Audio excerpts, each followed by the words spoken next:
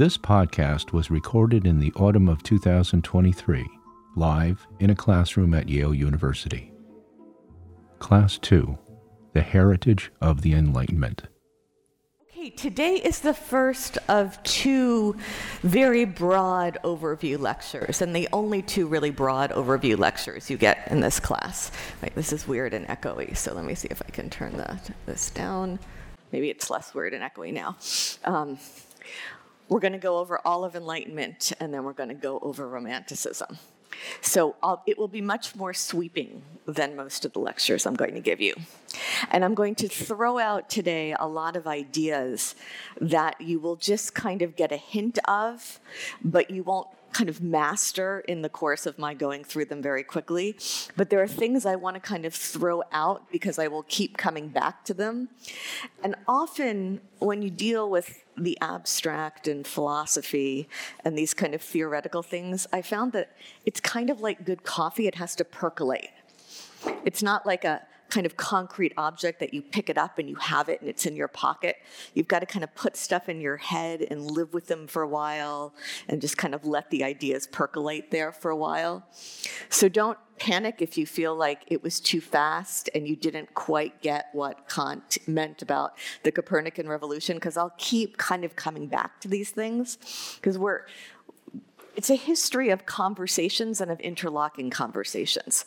So the hardest thing is to find a place to get started, because you don't know what the vocabulary is and you don't know what the topics are. So just try to go with it. The other thing I'm going to constantly do in this course is I'm going to draw your attention to key words. Some of those words are going to be big fancy words in foreign languages that you'll need to use your handout to figure out how to spell. Like when we talk about Hegel, we'll talk about Aufhebung. Some of them are words that seem like they're words that you use in your everyday life, and why am I spending time talking about a word that everybody knows what it means anyway? And that's because they're words that are kind of keys to unlocking certain parts of conversations. And today we're going to talk about the Enlightenment, and the key word for enlightenment is reason. Now, I know you already know what reason is. It's not a very fancy word, but there's going to be a kind of fetishization almost of reason, an obsession with reason, a kind of continual going back to reason, almost as if reason were playing the role of God. So when you see words on your handout, and some of them are big and new, and some of them seem very banal, that's because I'm trying to draw your attention to certain kinds of themes. So we talk about the Enlightenment, we're talking about a period of time to some extent, where it called different things in different languages. Sometimes you'll hear it referred to as the Age of Reason, basically late 17th, 18th century. Culminating in the French Revolution. In German, they say Aufklärung. In French, my French accent is terrible, so I'm going to try to avoid saying words in French, although there'll be lots of them on their handouts. This kind of the Age of Light. It's a phase in the intellectual history of Europe. And there's going to be a lot of new concepts coming, one of which will be civilization. And you'll see right away that there's a very European-centric notion of civilization. When these Enlightenment philosophers are going to talk about civilization or world civilization, they don't really mean the world. They really mean Europe. And they don't really mean all of Europe. They really mean France. They don't really mean all of France. They really mean Paris. And they don't really mean all of Paris. Really they mean, a certain cafe frequented by, a handful of intellectuals. So take it all with a grain of salt. That's going to come up again and again and again with philosophers. There's this aspiration towards the universal, and that's often going to come into conflict with something that is extremely particular. That's the condition of life. And that kind of the tension between the aspiration and the reality, the hypocrisy of certain ideas, that keeps coming back again and again. Enlightenment is, in some sense, a loose term for philosophies that in various ways come into contradiction with one another, and we'll see that more when we talk about Romanticism. It's about posing questions of man's relationship to himself, to one another, to government, to nature. And I'm going to try not to be 21st century politically correct and say men and women here, because in fact that would be historically inaccurate. It takes a while before women get the same human status that men do. They're really still thinking about men. The key moment in Enlightenment, or the key move, is the exaltation of reason. The overview is that it's a moment when God is going to be moved to the side, not yet killed off. Nobody is yet killing off God. Nobody is ready to do that. That takes another century. We don't get to the killing off of God until Nietzsche and Dostoevsky in the 1880s. Now we're like a century and a half behind that. But what we're going to do in Enlightenment is we're going to demote God. God is going to go from playing the central role, to kind of playing more of a minor role behind the scenes. God is going to kind of retreat. He's still there. No one's done anything terrible to him. But he's going to retreat, and something has to move into that space. And what is moving into that space is reason. And the mood of Enlightenment, and I'm often going to talk about mood. Mood is a kind of big thing with these various philosophical movements. The mood of Enlightenment is the rejoicing in reason, the worship of reason, the kind of exaltation of reason, the faith in reason, and the faith particularly in human reason. My kids are extremely critical when I talk about this, because they say I'm a speciesist, and that my lectures never give enough attention to animals. And why are we always privileging humans and not animals? But alas, this is a situation in which some people were thinking about animals, but most people were thinking about humans and what is special about humans. It's a very human-centered. What is special about us is we have reason. The general move is going to be that because we have reason, we can understand the world. Not all of it today, but progressively over time, we can understand more and more about the world. Because we can use our reason to understand the world, we can use our reason then to shape it, to make it better, to make it work for us more efficiently. So you see already the implication of this for time, which is very critical when we talk about this shift to modernity, this shift from a cyclical notion of time to a forward-going notion of time. Because the move in Enlightenment is to say that we can progressively understand more and more. The model of all Enlightenment philosophy is the hard sciences. In some ways, it's an attempt to understand human beings, human life, human society, the way physicists and astronomers and chemists understand the natural world. That's going to be the normative model. And what you have in the hard sciences is a kind of clear teleology of progress, the standing on the shoulders of giants theme, the sense that each new jump in our knowledge and understanding comes as a result of building on the knowledge and understanding of what happened beforehand. So it's progressive.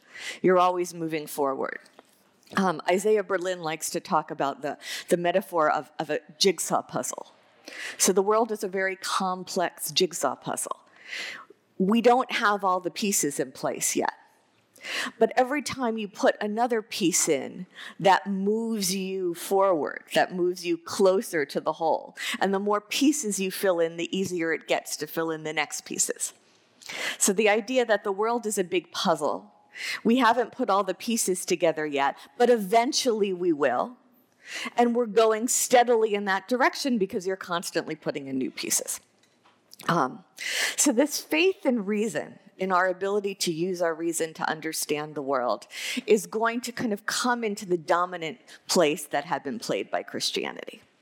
And again, we're not killing off God, we're not killing off Christianity, but there is something happening that Max Weber is going to call, the German sociologist will describe, and he's a 19th, 20th century figure, he's not a 18th century figure, but he will later talk about Entzauberung, disenchantment, that the Enlightenment was a time of the disenchantment of the world.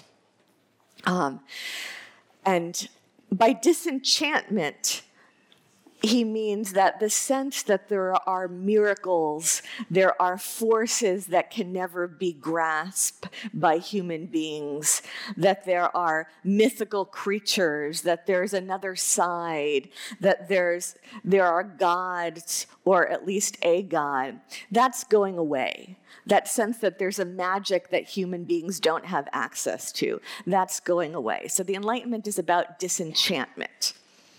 There's a kind of sobriety to it. So you can already see how this can work two ways. It could kind of be a happy thing. It could kind of be a sad thing. The mood of the Enlightenment philosophers was to rejoice in this disenchantment, to rejoice in reason. But you'll see when we get to Romanticism that a lot of people are going to find it quite disappointing, this whole idea of disenchantment. We're going to talk a lot about rationality, rationalism. We're going to talk about empiricism. And empiricism just refers to the idea that knowledge can be gained by sensory experience and observation. So Sir Isaac Newton, for instance, was an important precursor to the more philosophical Enlightenment. The idea that laws of physics, laws of gravity, laws of motion, they can be learned, they can be discovered through careful observation and experimentation. You collect data. You observe what is actually concretely happening in the world. You analyze that data. So there's a sobriety to it. There's a mood. Positivism is then going to come out of empiricism as a way of understanding the world in accordance with empirical observation, with no enchantment, no supernatural forces, nothing kind of touchy-feely, nothing metaphysical coming into existence. Okay, I'm going to start with the 17th century precursors here, and in particular, I'm going to start with Descartes in epistemology. And I want to start with Descartes because, in a certain sense, modern philosophy starts with Descartes. When we get to Husserl, you'll see that Husserl loved Descartes. Full disclosure, Descartes is not my favorite. But he's not my favorite writer, he's not my favorite philosopher, but there's something very important that happens with Descartes. And his idea is that I am going to start from absolute zero. I am going to accept nothing. I'm going to assume that I know nothing, that we don't know that anything is true or anything is real. I'm going to clear my whole mind, accept nothing a priori, and see where I can start. See where I can find a solid foundation to ground knowledge on. And we talk about Descartes, it's the beginning in some sense of modern philosophy as being preoccupied first and foremost with epistemology. Epistemology refers to the study of knowledge, questions about knowledge. How do we know anything? How do we know the world is real? How do we know it exists? I'll keep coming back to these things. Like, how do I know this bottle is real and it's not just a projection of my consciousness? How can I go from inside to outside, from inside my head to outside my head, from consciousness to being, from mind to world, from inner to outer, from immanent to transcendent? They're all just different ways of basically asking that same question. How do I really know what is real? So the legacy of Descartes was to begin this thought experiment with radical doubt and say, I am going to accept nothing that has not been incontrovertibly proven. And he says to reject as being absolutely false everything in which I could not suppose the slightest reason for doubt, in order to see if there did not remain after that anything in my belief which was entirely indubitable. In his meditations, it's a short book. I didn't assign it for this class, but you can all, of course, welcome to read it. He says, to undertake seriously once in my life, to rid myself of all the opinions I had adopted up to then, and to begin afresh from the foundations. I shall apply myself seriously and freely to the general destruction of all my former opinions. I must avoid believing things which are not entirely certain and indubitable. So how can I find an absolute solid foundation on which to start, on which to build knowledge?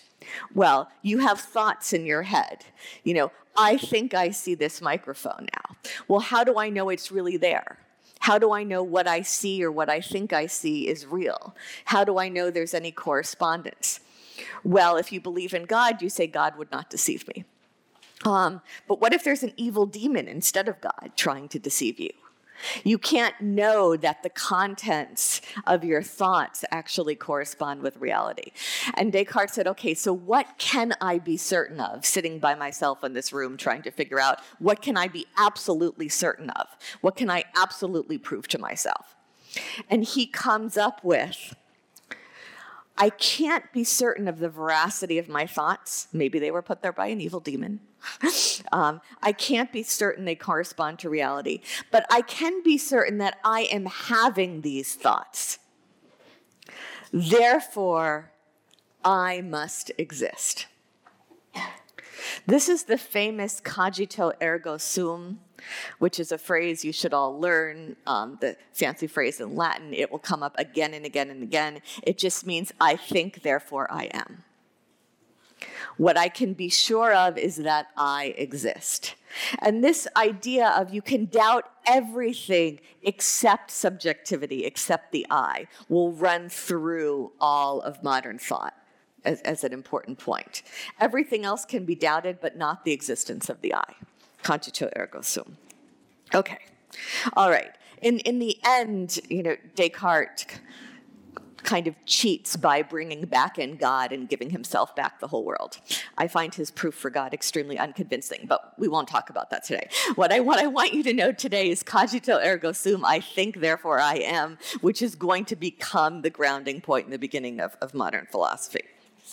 Okay, so in terms of precursors to the 18th century Enlightenment, we've got Descartes, we've got Isaac Newton with his legacy of empirical observation. You figure out how the world works, you figure out how the laws of gravity work, by observing certain things and collecting data.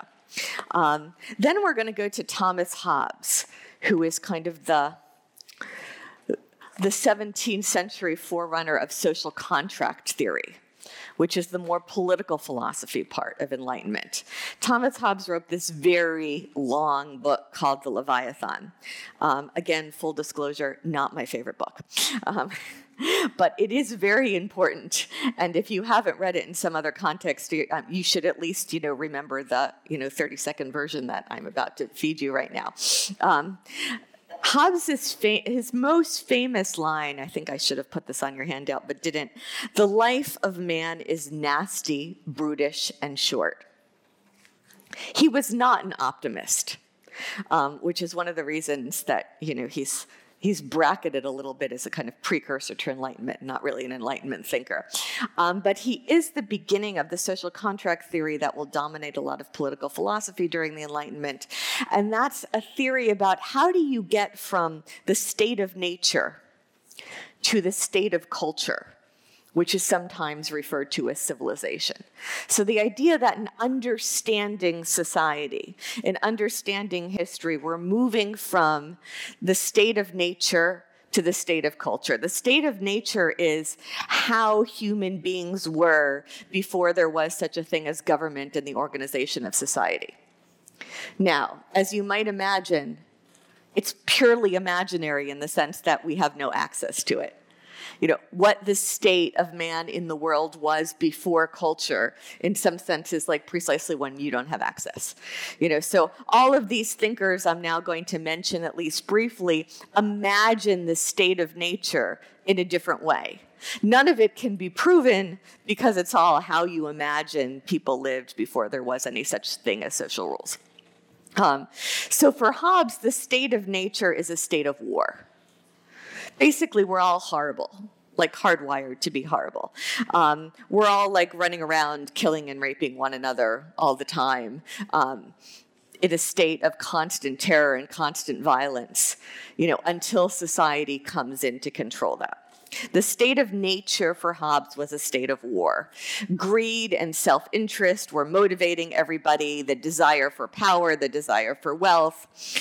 In order to end this nightmare of the state of nature being a state of war, everybody has to give up their natural rights, their freedom, to a leviathan, to some kind of ultimate ruler. In order to protect themselves. The Leviathan is an absolute authority who gives men peace and security in exchange for the abdication of their freedom. So the legacy of Hobbes, I'm not going to go into Hobbes really anymore now. The legacy of Hobbes for Enlightenment is the idea of a social contract, some kind of a deal, some kind of a contract, the passage from the state of nature to the state of culture, but also the idea that liberty and security are involved in a zero-sum situation. If you want security, you give up liberty. There's no getting everything. Ultimately, the other Enlightenment thinkers are going to try to find a way to get everything. But the legacy of a social contract theory goes back to Hobbes. As we then move towards the Enlightenment version, we get John Locke, who says that, no.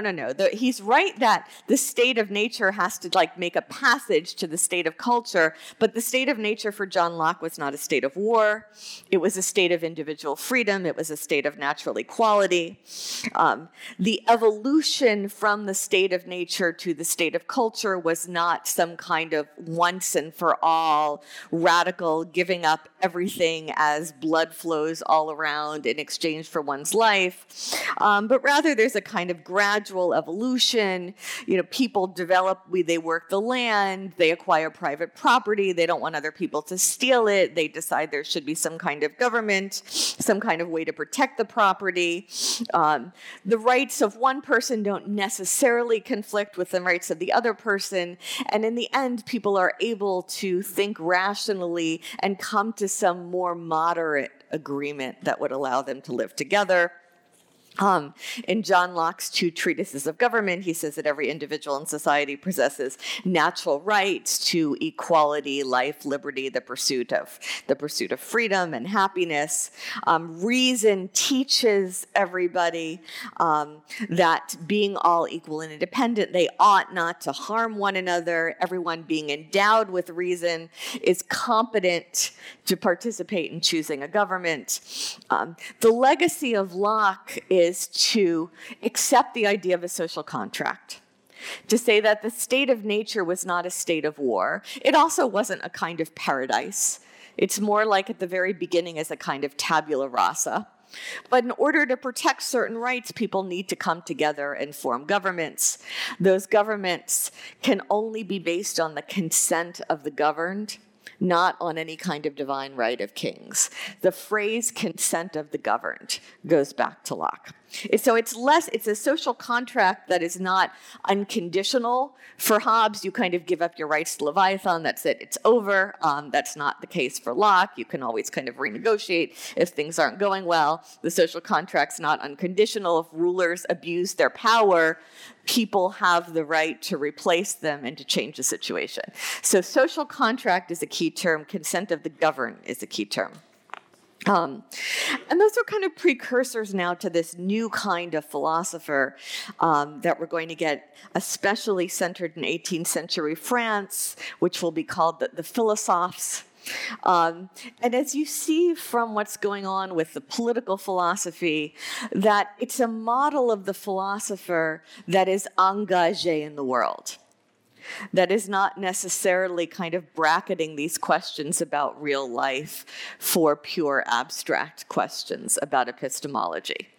So that the 18th century philosophers then that come after Locke, it's a model of a philosopher that is cosmopolitan, secular, humanist, that brings together theory and what we'll call praxis, which is just a fancy Greek word for action, engagement, practice, philosophically and theoretically inflected action.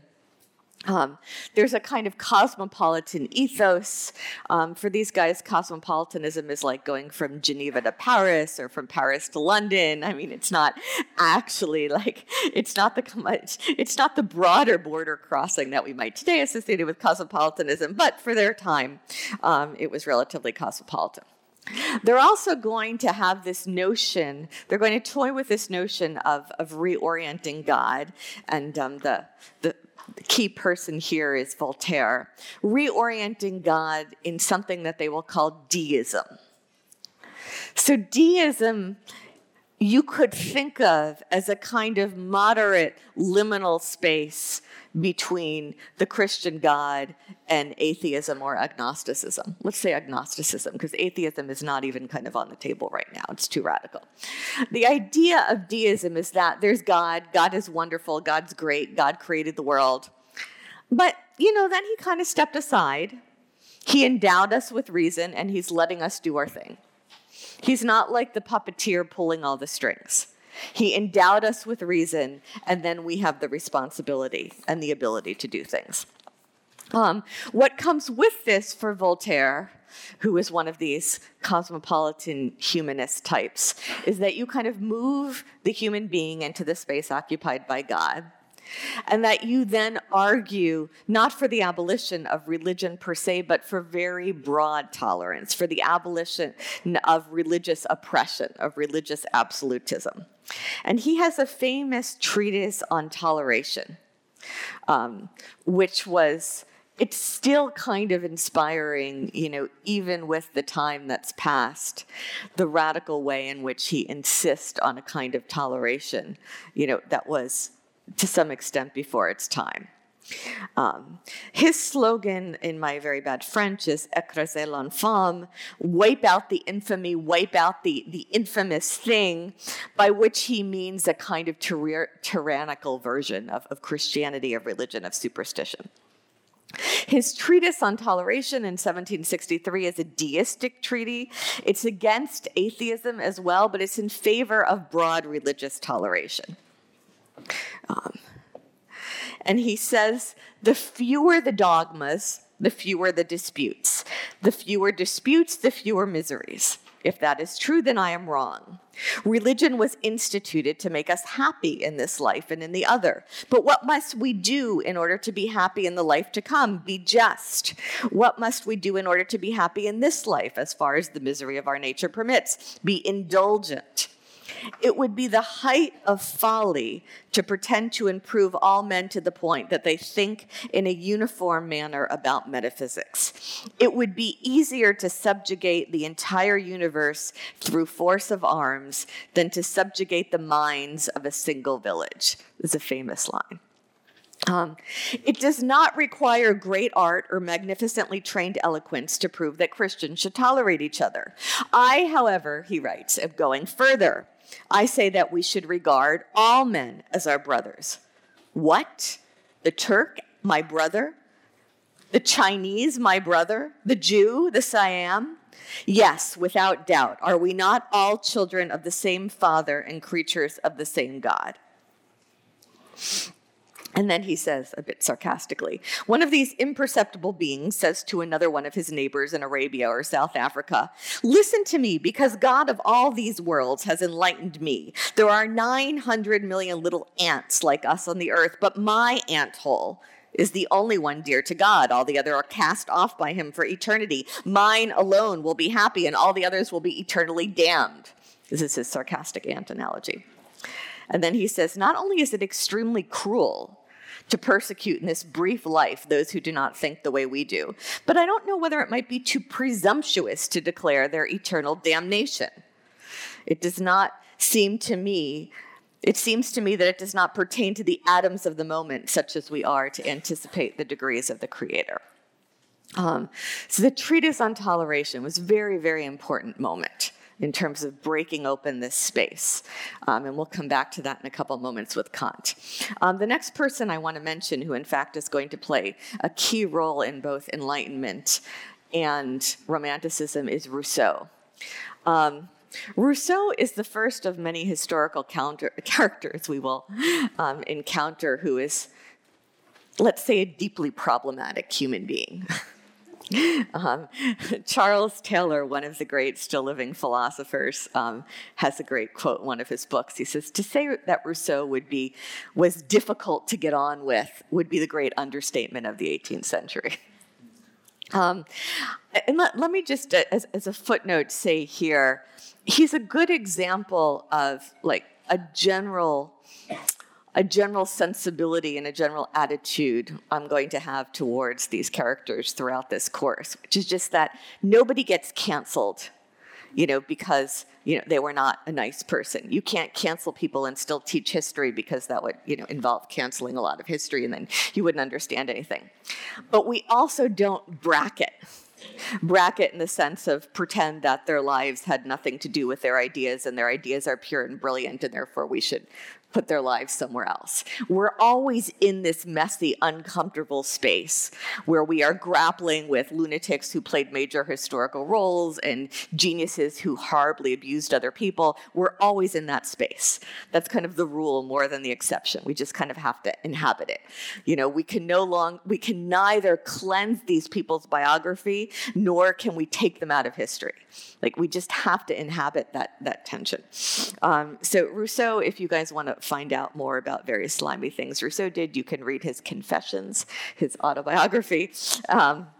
He was kind of a teenage orphan. His mother died. His father was forced to leave Geneva to avoid imprisonment. He was wandering. He gets various rich people to take him in. He has a benefactress. He becomes her lover. It's all very complicated. Eventually, he goes to Paris where he meets the philosopher Diderot, and they work together on this big encyclopedia project. And the encyclopedia project is so important because it is an attempt to actually kind of categorize, organize, and make accessible human knowledge. And so it's a kind of symbol and metaphor for the whole attitude of Enlightenment, their encyclopedia argument. Rousseau also plays an important role in social contract theory. He is diametrically opposed to Hobbes. His idea of the state of nature was that it was a state of virtue. Everything was beautiful and perfect before property came in and corrupted man and made him selfish and egoistic and arrogant and competitive. So Rousseau is also kind of, we'll talk about this next time, a philosopher of nostalgia. Everything was wonderful before society comes in, but we can't go back. There's no way to go back. The famous discourse on the origins of inequality, he says, you will perhaps wish it were in your power to go back to the state of nature, but you can't. Society introduces vanity, corruption, competition, all these things.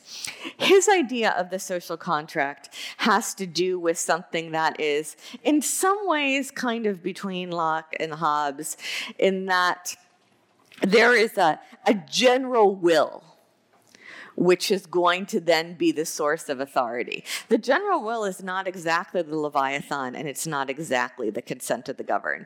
It's not the majority opinion. It's kind of like a sum of the differences of individual wills.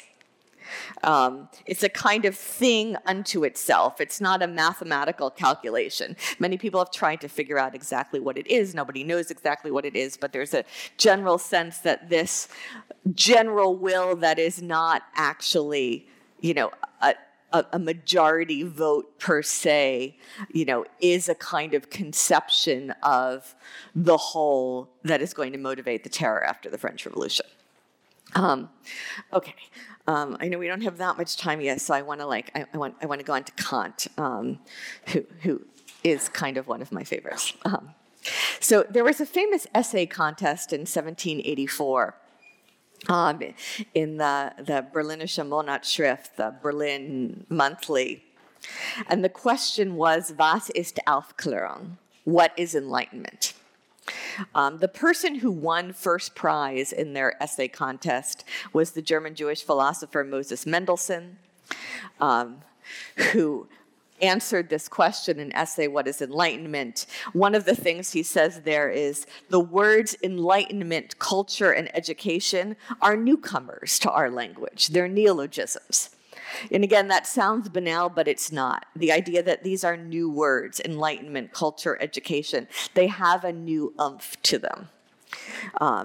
Mendelssohn also says, I posit at all times the destiny of man as the measure and goal of all of our strivings and efforts, as a point on which we must set our eyes if we do not wish to lose our way.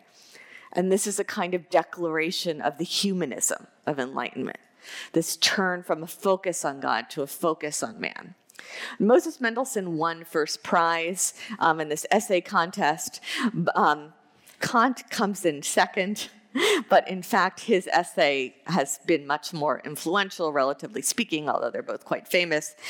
Kant gives an answer to what is enlightenment.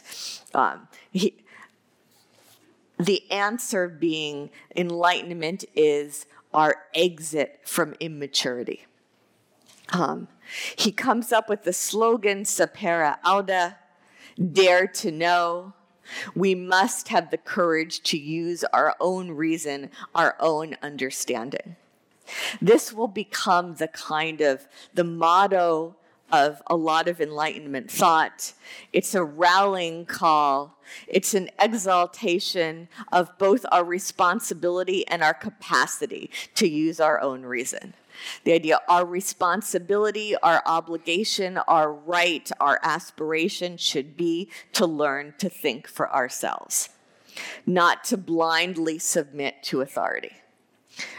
Now, Kant was not a radical. I mean, he didn't feel like soldiers should all rebel and people should stop paying their taxes. And you'll see when you read that essay that there are all sorts of categories of things where, yes, you really have to pay your taxes. And yes, if you're a soldier, you can't just kind of go off and do your own thing.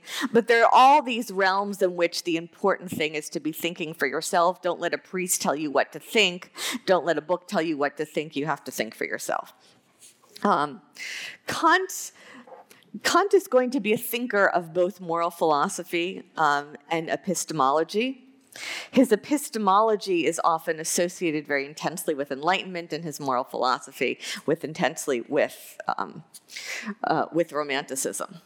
I want to say a little bit about his moral philosophy later, but let me first say a little bit about his epistemology. He kind of takes off from Descartes, and he tries to figure out, what can we actually understand about the world? You know, how do I know that this podium is here and it's not a projection of my consciousness? How do I get from inner to outer? You know, is there a world in and of itself, or is it all a projection of my consciousness? This is a famous realism-idealism debate, which we will keep coming back to. And Kant is going to broker a radical compromise. He's going to say, like, yes, there's a real world. It has a mind-independent existence. There's a ding on Zik. Don't worry if you don't get this now. I'm just kind of putting it in your subconscious. We'll keep coming back to it. But we don't have access to it because the world as it is in itself is processed through our consciousness in how we see the world. And he is going to enact what he calls a Copernican revolution. So remember, for Copernicus, you know, it's not that the sun went around the earth, but the earth went around the sun. So Kant is going to say it's not that our minds conform to the world as it is unto itself, but that what we see, the world as it is unto itself, is going to have to conform to the extent to which our minds are capable of processing it. That's the Copernican turn. And again, don't worry if you don't get this now. I just want to kind of throw it out because Kant's epistemology will be critical for the regular course. What you see in this essay on Enlightenment is the legacy of Enlightenment as a critical spirit towards authority. The sense that we have the right to use our reason. This is all going to kind of come to a climax in July 1789 with the French Revolution and its great slogan, liberty, equality, fraternity. the key ideas of the French Revolution are going to be about reason, are going to be progress, social contract, government based not on divine right of kings, but on the consent of the governed. The Declaration of the Rights of Man and of the Citizen will embody this Enlightenment political philosophy, which is effectively liberalism. This is the origins of liberalism as a political philosophy. August 1789, the Assembly of France passes the Declaration of the Rights of Man and of the Citizen. Men are born and remain free and equal in rights. The aim of every political association is the preservation of the natural and inalienable rights of man. These rights are liberty, property, security, resistance to oppression. Liberty consists in the power to do whatever is not injurious to others. The law is the expression of the general will. You see Rousseau. No one can be arrested or detained except in cases determined by law. Everyone is innocent until proven guilty. Declaration of the Rights of Man of the Citizen, 1789. That's still being discussed.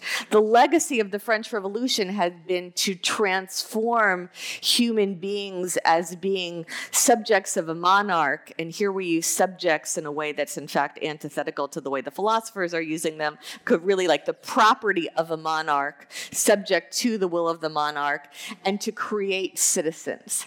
Citizen was a revolutionary word. It was another one of these neologisms. Citizens as people who are engaged and responsible, who are the creators of the government, and not simply, pawns or objects or possessions of the monarch.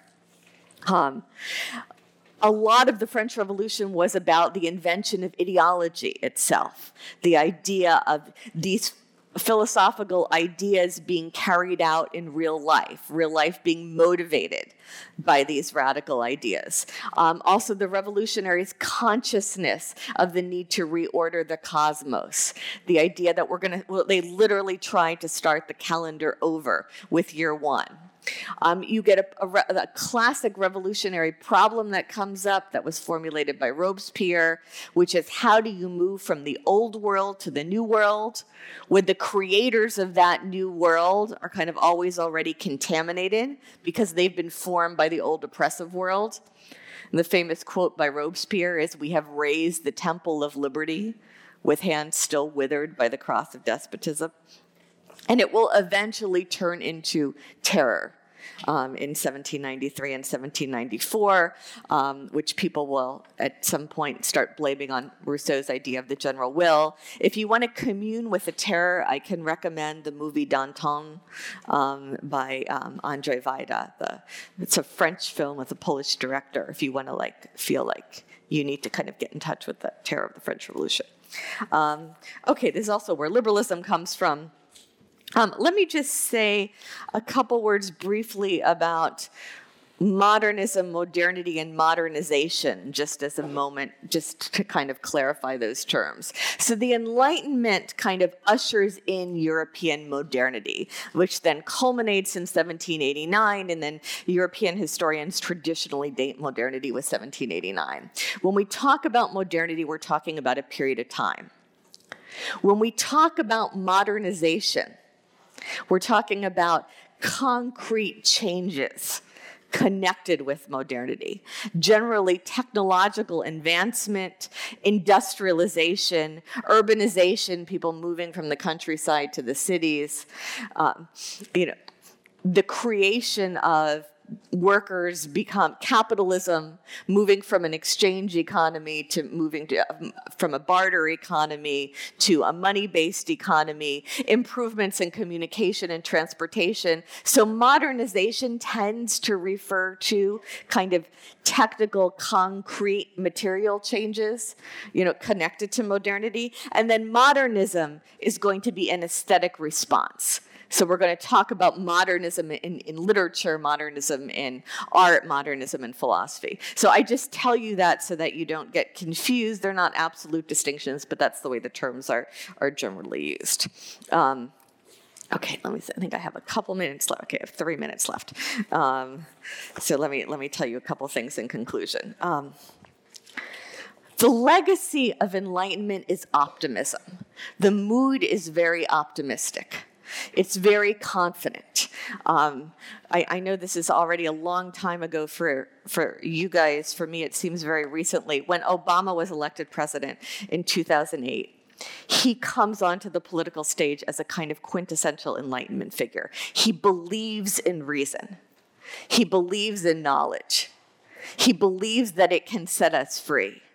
He believes that you can reason with people. I remember one of the first things he tried to do when he came into office. He said, okay, I know we all have very strong feelings on different sides of the abortion debate, but surely we could all agree that it's in everybody's interest to reduce the number of unwanted pregnancies that result in abortions. So let's all get together and talk about ways we can improve access to contraception and access to sex education.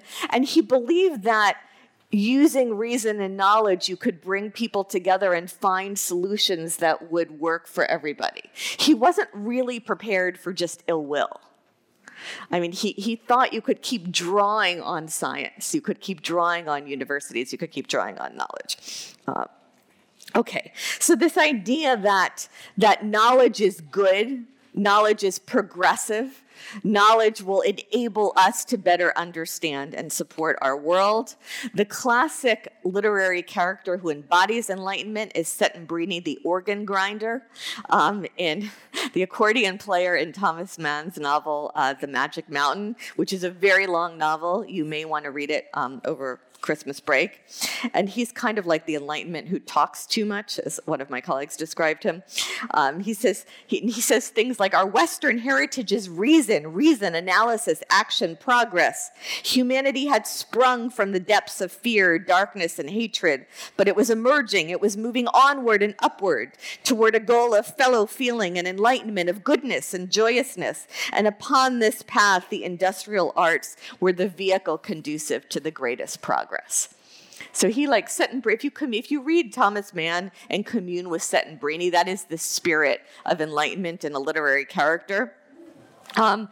What we will talk about next time is, does Enlightenment have a dark side? And the German poet Goethe would say of Moses Mendelssohn, that's all well and good, but he treats beauty the way entomologists treat butterflies. He catches the butterfly, pins it down, its color pales, it becomes a lifeless shell. Okay. All right, I will see you on Wednesday, and we'll talk about the romantic rebellion against Enlightenment. Original recording and editing by Guy Ordoliva. Podcast production by Ryan McAvoy.